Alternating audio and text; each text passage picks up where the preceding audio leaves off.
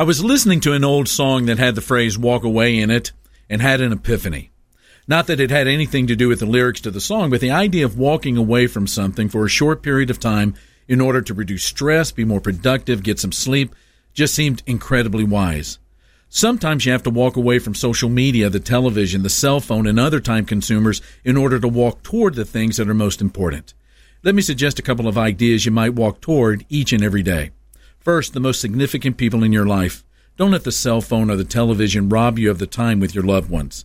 Second, quiet time during the day. Walk away from the multiple electronic screens in your life in order to reflect how you're living your life. And finally, and most importantly, allow nothing to take away or diminish your time with God the Father. It is especially here that you find the purpose and wisdom for life. This is Mark Absher, the MacArthur Park Church of Christ. Visit our church online at macarthurchurch.org. The MacArthur Park Church of Christ, connecting God and people.